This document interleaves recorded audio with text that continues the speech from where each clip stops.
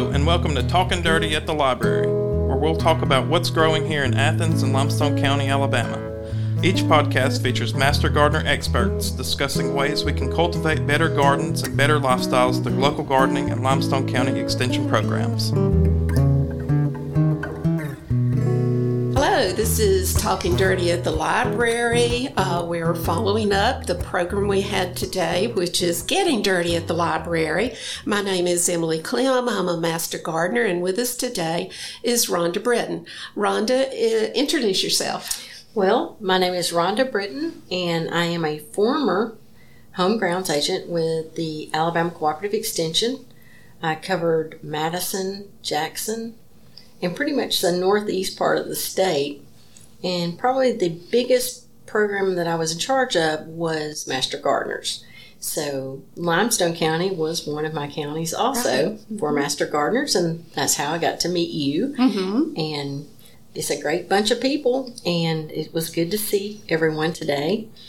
I do miss my former job. And we miss you. But you know, sometimes you have to wait in life to find that job.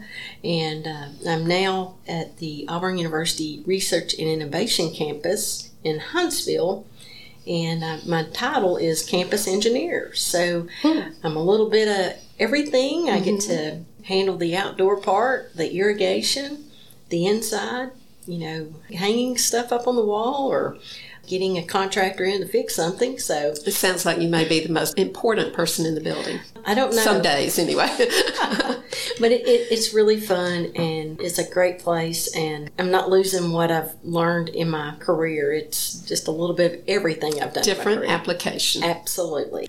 Our topic today is growing shiitake mushrooms. So we had quite a good turnout. A lot of people were interested in that. As a retired biology teacher, I thought, so what do you people remember about mushrooms from high school biology? Had you been paying attention and not passing notes? But mushrooms, because they come up in our yard and they sort of behave like plants, we have to remind ourselves they are not plants. They do not do photosynthesis. If you look at their cells, they're different. We don't see anything but the little cap unless we dig deeper and see what's underground, and that's the hyphae and the mycelium. And it's the little cap that comes up that has the spores in it, and that's how mushrooms reproduce. So we were also talking about the ecological service that mushrooms do. Correct. Probably the majority of the calls we always received in the office were, there's mushrooms in my yard. Well, that's nature's way of taking care of something in your lawn, meaning there could have been a limb that had fallen and it's just decayed. There's a fungal growth called fairy ring that grows in your lawn. So they're very interesting, and a lot of people think, wow, something's wrong. But it's usually not a bad thing. It's just nature's way of taking care of something. Mm-hmm. And it breaks it down, and it really makes for a very deep, rich soil growth. And it's not bad. So a lot of people have used the growing matter of mushrooms when they grow the white cap mushroom. I think that's the most popular that people see in the grocery store. Mm-hmm. And those are grown a little different, but I've always heard that, I got some of that mushroom soil. So, you know, it's really rich, and so it's good for the garden. Right. You go to Lowe's and get mushroom compost, right? Exactly. Right. Yes. So mushrooms are part of that natural ecology, serving to make matter do the whole cycle to decay. And, of course, not all mushrooms are edible. Correct. And that's probably the other phone call we get the most of. Can I eat these mushrooms in my yard? And as I said in the talk earlier, no, absolutely not. You've got to know what you're looking at and know if it is one that you can eat. So that's why shiitake mushrooms are so popular, is because, you know, we know that those are good, and they're kind of easy to grow. They're a lot of work, like anything else that we grow in our yard, but they're just interesting. It's fun to see them take off after you've inoculated a log or got the bag of the mycelium or the spawn. Mm-hmm. So it's kind of neat to see. And that's what you did this morning during the program, was take us through the steps. So, Correct. What all do we need to grow shiitake mushrooms? Well, they grow best on white oak or an oak log, preferably white or red oak. And there are other species such as poplar and sweet gum would work. It needs to be a hardwood, not a softwood. You would not want to try this with like pine. Yeah, the pine would not be good. But it's a fairly simple process. You have to have some tools. Obviously, you're going to need a drill and a special drill bit. I think it's a 12 millimeter, about an inch long. And you've got to have a special tool to inoculate. It's called an inoculation tool.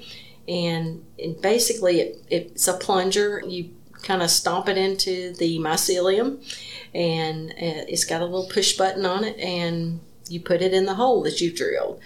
The most important thing is people will call and say, I've got some oak trees that died and you can come get them, but the problem is you want to start out with a healthy tree, obviously. That was interesting to me, because I figured if you're going to grow a mushroom, you want a rotten log. Well, but no.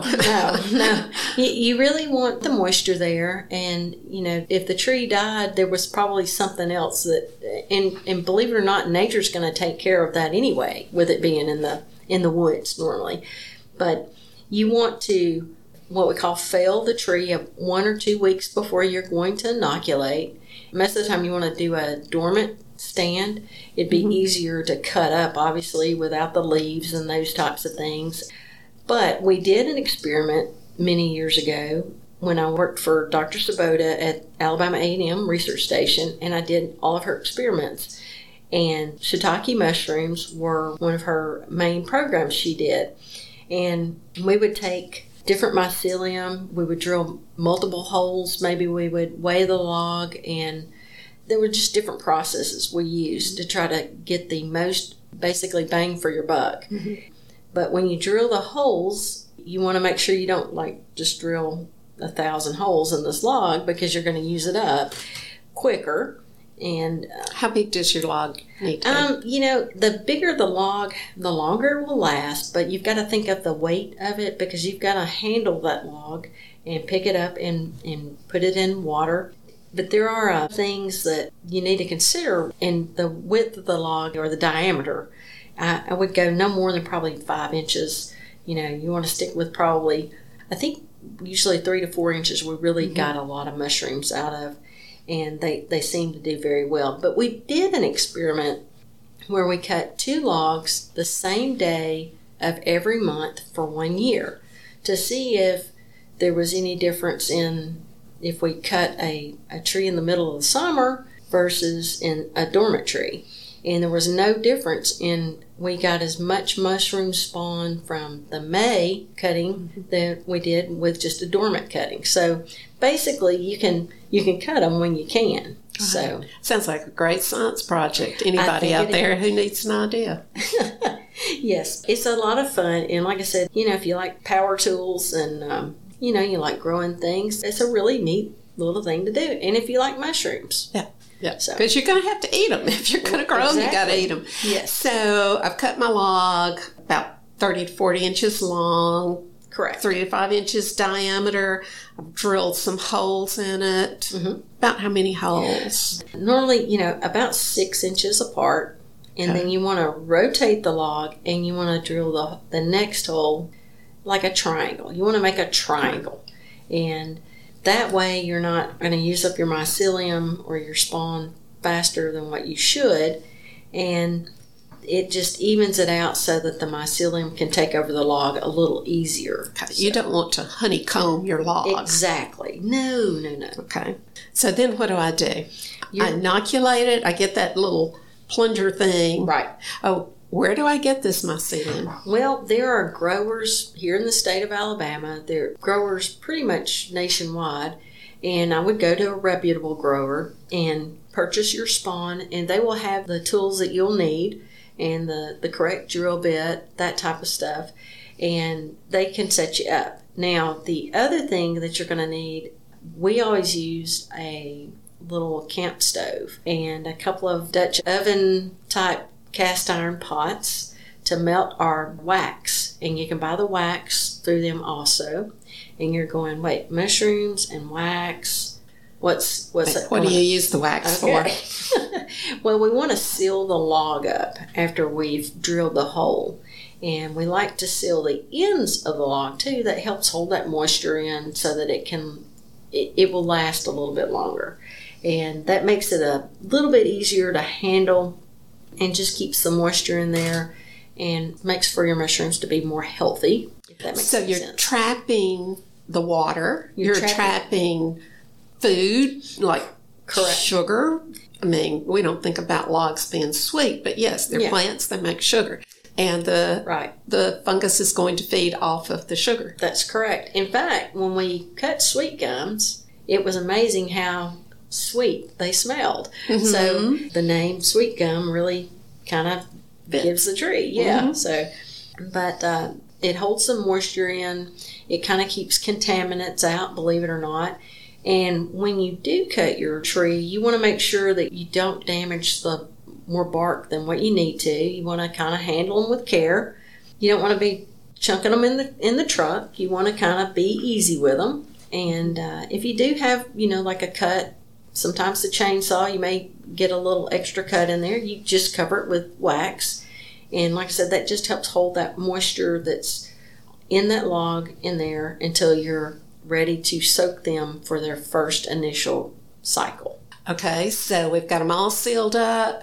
We want to keep them in a place that's not too dry. No, don't want them out there in the hot sun. No. And one thing we didn't talk about on the waxing, we always use a metal baster, or you can use a paintbrush. You just want to be able to get the wax on there. You don't have to paint it on there, but you want to just seal those inoculation holes and the ends of the log. And then you want to set them outside, or you can set them in your garage even if you want to, but basically outside, up off the ground, maybe on a concrete block or a piece of PVC pipe, and stack them up in kind of a shaded area. You don't want them in full sun, like you said, because it will dry them out and it'll make the wax melt on them, because on hot days. And then you want to treat it basically like you would your flowers or your garden. You want to kind of hit it with a little water every week. You don't have to douse it. You just want to kind of keep that moisture on there. And a lot of times Mother Nature takes care of that for us, especially here in July. I heard somebody say, if it rains the first day of July, it's going to rain every day. And I'm kind of I'm kind of thinking that's some truth. Yeah, but just don't let them dry out. And maybe in the summer, if you were growing a lot of these in a wooded area, let's say, you could take some burlap and cover them, and then just wet the burlap once a week, and that'll keep them moist enough. So. How long do you have to wait? After you inoculate, you're going to wait approximately 6 months. And so that's where having a calendar is very important. You got to say, okay, we inoculated these in January, and so we're gonna soak them in June. So that's basically what you're going to do. We're going to wait 6 months. And a lot of times there are different types of spawn or mycelium that you're going to buy. Some of them are what we call summer, some of them are fall, some of them are all weather, and they usually have that in their description when you're purchasing it. We've always been very successful with Field and Forest. They're out of Wisconsin, and they've been in business for many years. But like I said, we do have some local growers here in Alabama now, and I cannot think of their name. Thank goodness for Google. Yeah, that's right. But you can purchase that from a reputable grower, and they can walk you through the steps. But they usually have a really good catalog that'll say, this is a good all-weather. And we normally dealt with two called West Wind, and one was WR46. So those were always kind of the standards we kind of used. But there's a lot of different variety or cultivars out there that, growers have. So just read up on it, do a little research. So I wait 6 months. Correct. And then I see these little baby mushrooms coming up. Well, the first thing you need to look for would be any kind of white, turning white, meaning you can tell looking at the end of the log, and I think I brought one and showed the participants today, and it basically tells you, hey, this mushroom is taking this log, it's taking hold. So if you'll just kind of push me along while soaking me, those mushrooms will probably start popping out. So when I look at the end of my logs and I see that it's white, which is the mycelium growing. Correct. That's correct. Then I soak it. Yeah, I would go ahead and soak it then. And like I said, different. So if we do a sweet gum and the size log versus a white oak's going to take a minimum of 6 months. Sweet gum, it'll be a little bit quicker sometimes, but it just depends. Okay, so keep a check on it. Keep a check on it. And when the end of that log has that whitish look, that's correct. It's time to soak them. Yeah, soak them, and you're going to soak them for 24 to 48 hours. And again, I showed a pretty cool picture of my design on how to hold the logs down in the water because they do like to float. Piece of old wood and a concrete block will keep them kind of down in the water because you really want to hold them down in the water so that water will absorb. And that's what initiates that fruiting or tells that mushroom that, hey, I'm ready to pop out of here. Right. So, and it's called pinning. Basically, it looks like the end of your finger starts popping out. And so the log will basically tell you when it's ready to grow. After I see that little pin mushroom come up, how long before harvest? Probably about a week. And they're kind of, picky sometimes. They'll grow really quick. They'll pin one day and there'll be a mushroom the next day. So it just depends on the climate and the time of year. And a lot of times when we were doing our experiments, we would move them into a house, what we call a shiitake house. And it was just a long, skinny building where we had a misting system and we were able to kind of control the environment. And about 75 degrees, we could get those mushrooms to pop out. So. Oh, that's another thing, temperature. Yeah, temperature, ideally, depending on the strain you use, 41 to 85 degrees is normally when they want to pop out. That makes sense. You don't want to freeze them. No. You don't want to cook them. That's correct. Okay. And they'll let you know when they're ready. So, what are any other tips for success? Because I know you said it's hit and miss. Yes. Like any other gardening, there are no guarantees. That's correct. And you may have to try it more than once before you get it right. Correct. And the other thing is, too, a lot of people, when we've done these workshops before and they take a log home and they'll call me 6 months later, I still don't have any mushrooms. Well, a lot of times we forget about them. And then we're like, oh, we never got any mushrooms. So there's no guarantee that it's going to take. But at the same time, if you do it correctly, it is kind of neat to see it happen. But sometimes it's kind of like growing a tomato plant. You could have probably gone to the farmer's market and bought a lot of tomatoes on the money you just spent on those 2 plants. Mm-hmm. So it's kind of the same way. If you've got a wooded area, and you've got the wood or have, trees that you can fell, that's kind of, what it's really after. But believe it or not, you can buy these logs already inoculated from these growers. Okay. So, and that might be a good way to get started. Yeah, it kind of hooks you. That's correct. And you find out who amongst your friends and family will help you eat the mushrooms. That's correct. And yeah, you got to like mushrooms to grow mushrooms, I think. So, but they're good for you. They're absolutely a nutritious protein source. So that's something to consider also. Okay. Well, thank you very much, Rhonda. Well, I've enjoyed it, and happy shiitake mushrooming. Yes. Thank you all for listening, and we'll see you next time. You've been listening to Talking Dirty at the Library, a podcast produced by the Athens Limestone County Public Library in cooperation with the Limestone County Extension Office and Master Gardener Program. Join us next time to see where we're growing. And to hear other recordings from our Library Voices podcast series, please visit the Athens Limestone County Library website at alcpl.org.